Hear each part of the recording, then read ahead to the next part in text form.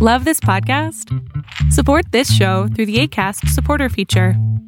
It's up to you how much you give, and there's no regular commitment. Just click the link in the show description to support now. Welcome to Save Your Sanity, help for handling hijackals, those difficult, toxic, and often disturbing people in your life. I'm Dr. Roberta Shaler, the Relationship Help Doctor, and I'm here for you. You'll get the insight, skills, strategies, and support to stop tolerating verbal and emotional abuse, whether it's happening now or it happened to you in the past, maybe by a parent, partner, ex, relative, or even a coworker. Time to take life back, to recover and to rediscover you, your values, dreams, desires, and realize them in healthy ways in healthy relationships. I'm so glad you're here. Hello and welcome to Save Your Sanity Relationship Dialogues.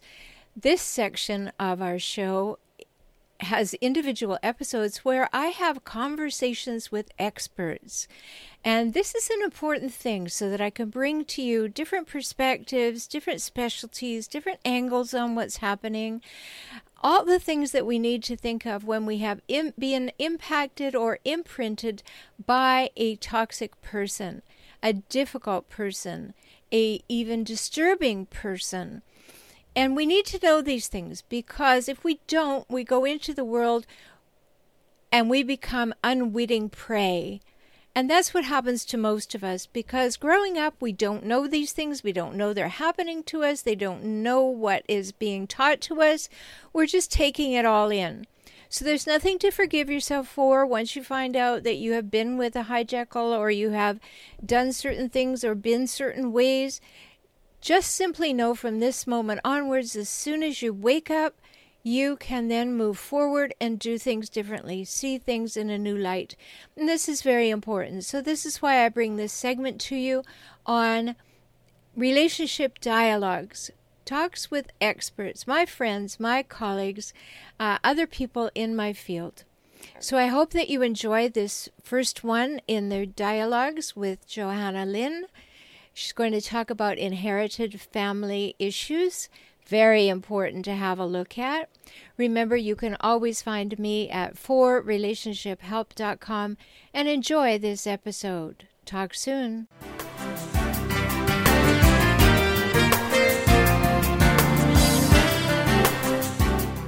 Hello, and welcome to this segment of the Relationship Help Show.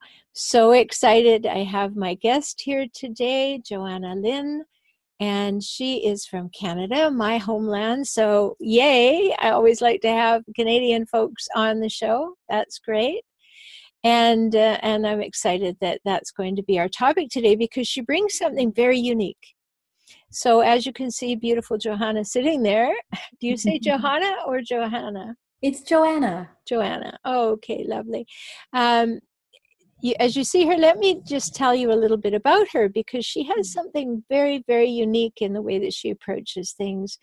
And she's fascinated by what parents share with their children, the invisible stuff that's passed along in the DNA.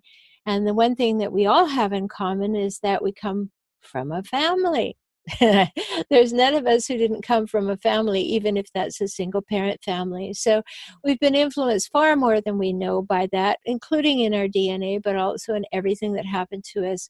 And Joanna offers a powerful way for us to see where the root of the challenges are and then helps people to figure them out. And you use the term inherited family trauma. So let's just start, Joanna, welcoming you to the program. I'm so excited that you're here.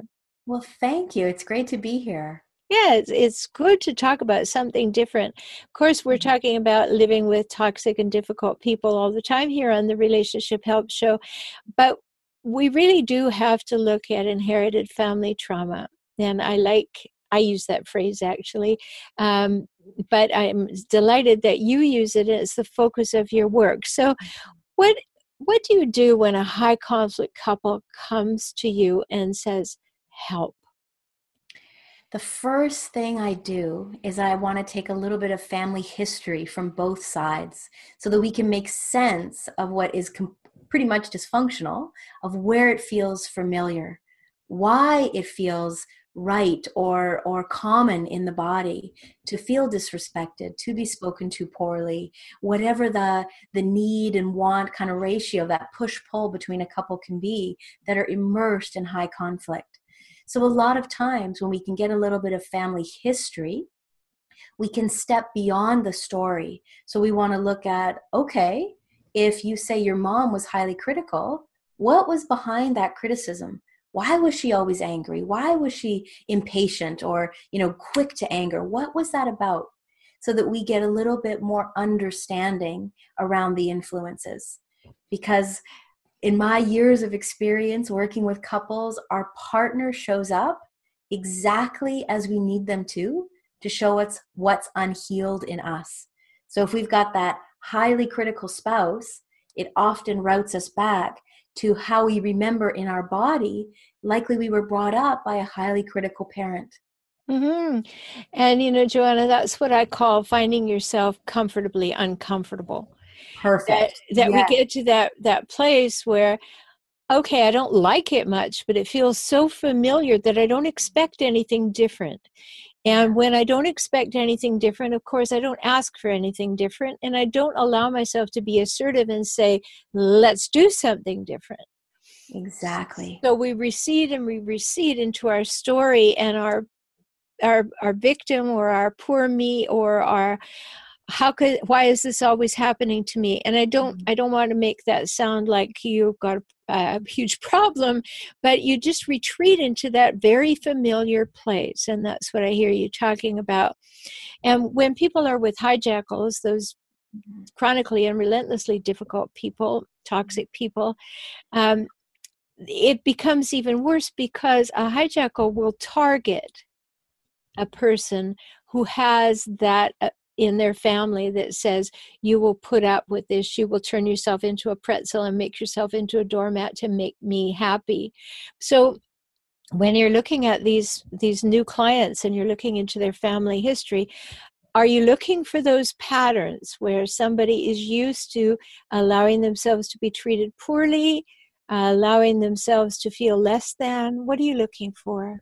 So I look at it from a slightly different perspective in that we as children, we look up to our parents. Of course, that's our first love. And let's say we had a really sad mom who wasn't very available to us, or we had a dad who was always at work, and when he did come home, there was no more energy or attention for us. And so often, if we end up in a relationship with someone who's very high conflict, we've been used to looking up towards the parent with this kind of inner question of, who do you need me to be so that you'll love me? Yeah. Oh, you want me to hive off this whole arm? Okay, there you go, take it. Just give me a little bit of that attention. So our whole nervous system has been attuned to, even if it's just a little crumb of what I need, I'm going to let that be enough. And so a lot of the times, these two people, they meet at, let's say, a party, and they come together like magnets. It's almost as if a higher part of them knows, okay, we get to work through these unresolved pieces that are sitting inside of us. Mm-hmm. Now, one of the things from my work that I'll just put into this conversation is that, it's so complex. It's so complicated. It is it's simply not simple. Because if I have had that attraction, and there are those needs, and there are subconscious things happening, and abuse that's been normalized for one person, and a hijackal comes in, a person who has pathological things going on with them, they see their moment. But when they come into your practice, it may be different for you. You're saying you have a different approach. That what do you do when they come in and you say to them, tell me your history, and they give it out, but they don't take any responsibility for the fact that they have this deeply critical or neglectful or abusive situation that they came from, and entertain the notion that it could have something to do with the problem in the relationship? It's a very powerful question, because we have to look at the reality that there are many people who just do not want to look at the roots of why they do what they do. some of the most painful, habits can come from that place. Yes. And so a lot of the times that where I find, even if I'm working with half of the couple, maybe only the wife will come. And the powerful approach is for her to recognize, okay, that's why this feels so familiar.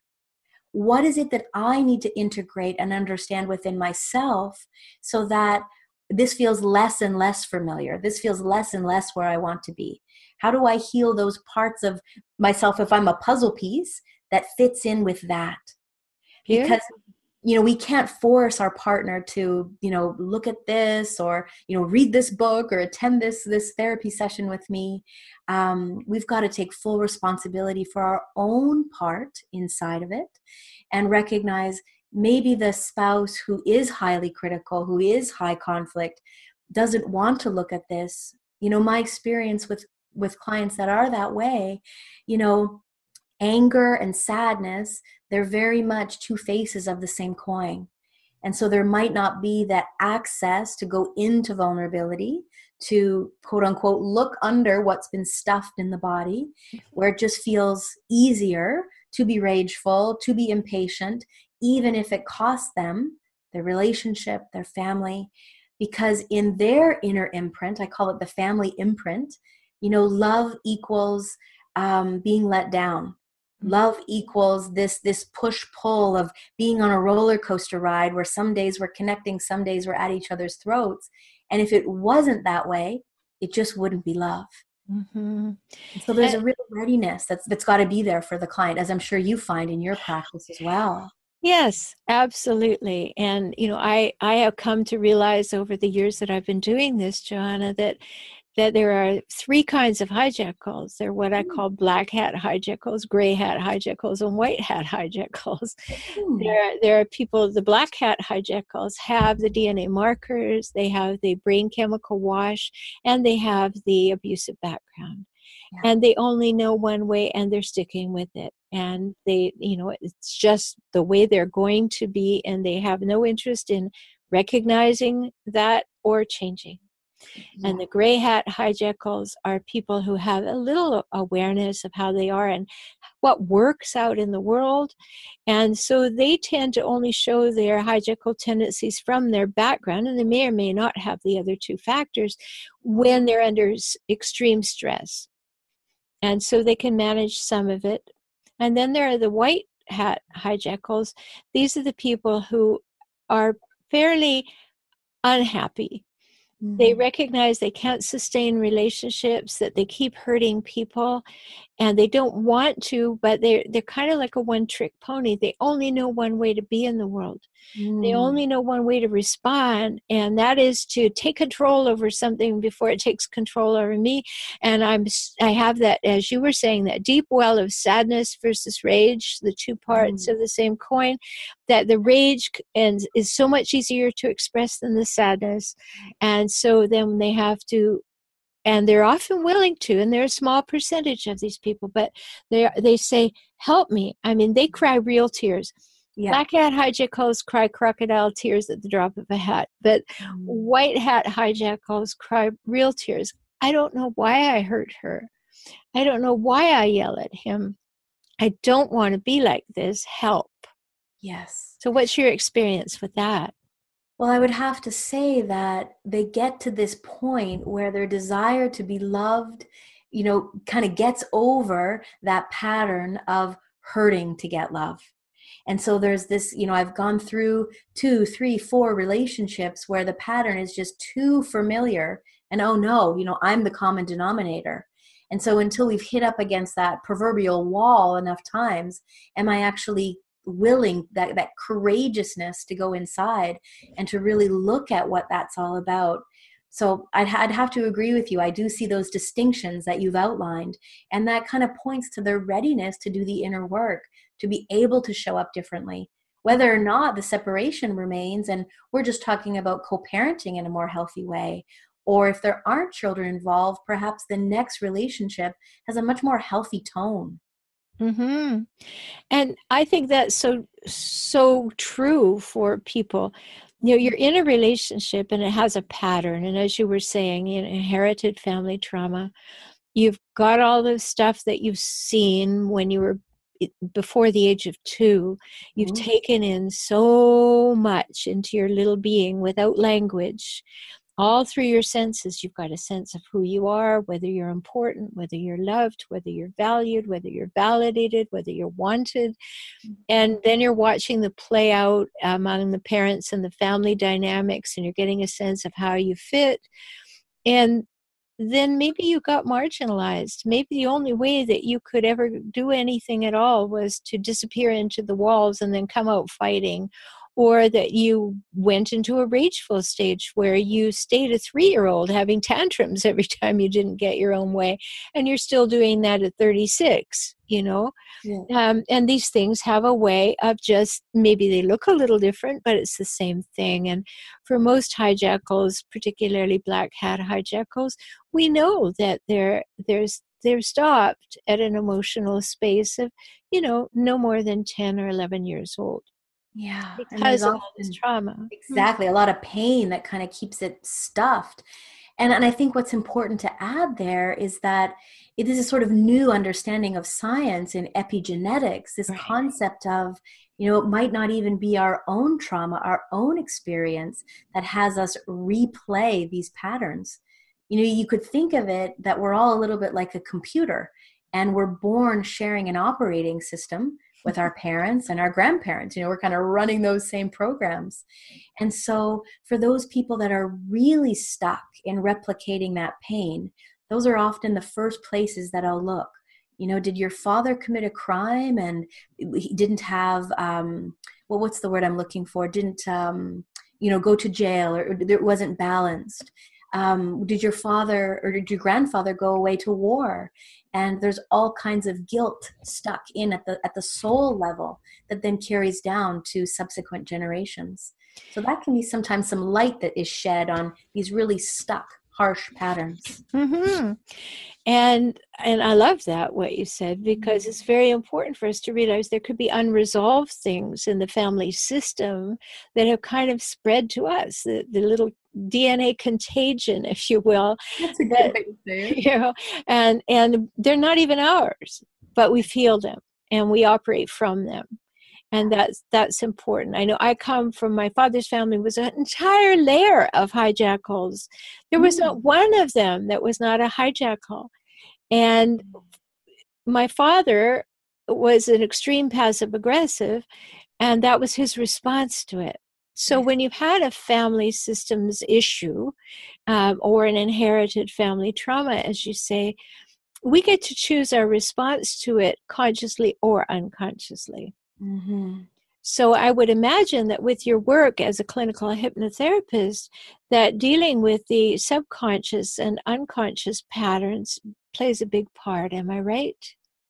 It really does. I think we can't have one without the other. I'm very much a full picture thinker. And our inner images, they really run our lives. And so what I mean by that is, if we hold the inner image that, you know, gosh, no matter what I could do for my mom, it was never enough, or, you know, no matter what mood my dad was in, he would always be insensitive or critical to me. So if that's the inner image, it's as if we go out into the world and life shows us those same themes over and over again. Right. And that's something we really want to talk about. So we're going to take a break and come back with Johanna Lynn. You can learn more about her at Johanna Lynn. And now I'm saying it with an H because I want you to spell it with an H. Johannalynn.ca. Because remember, she's Canadian. So JohannaLynn.ca. You can find that. She has a free book there for you, the Be Good to Yourself, a free gift. And you will explore that and learn more about her.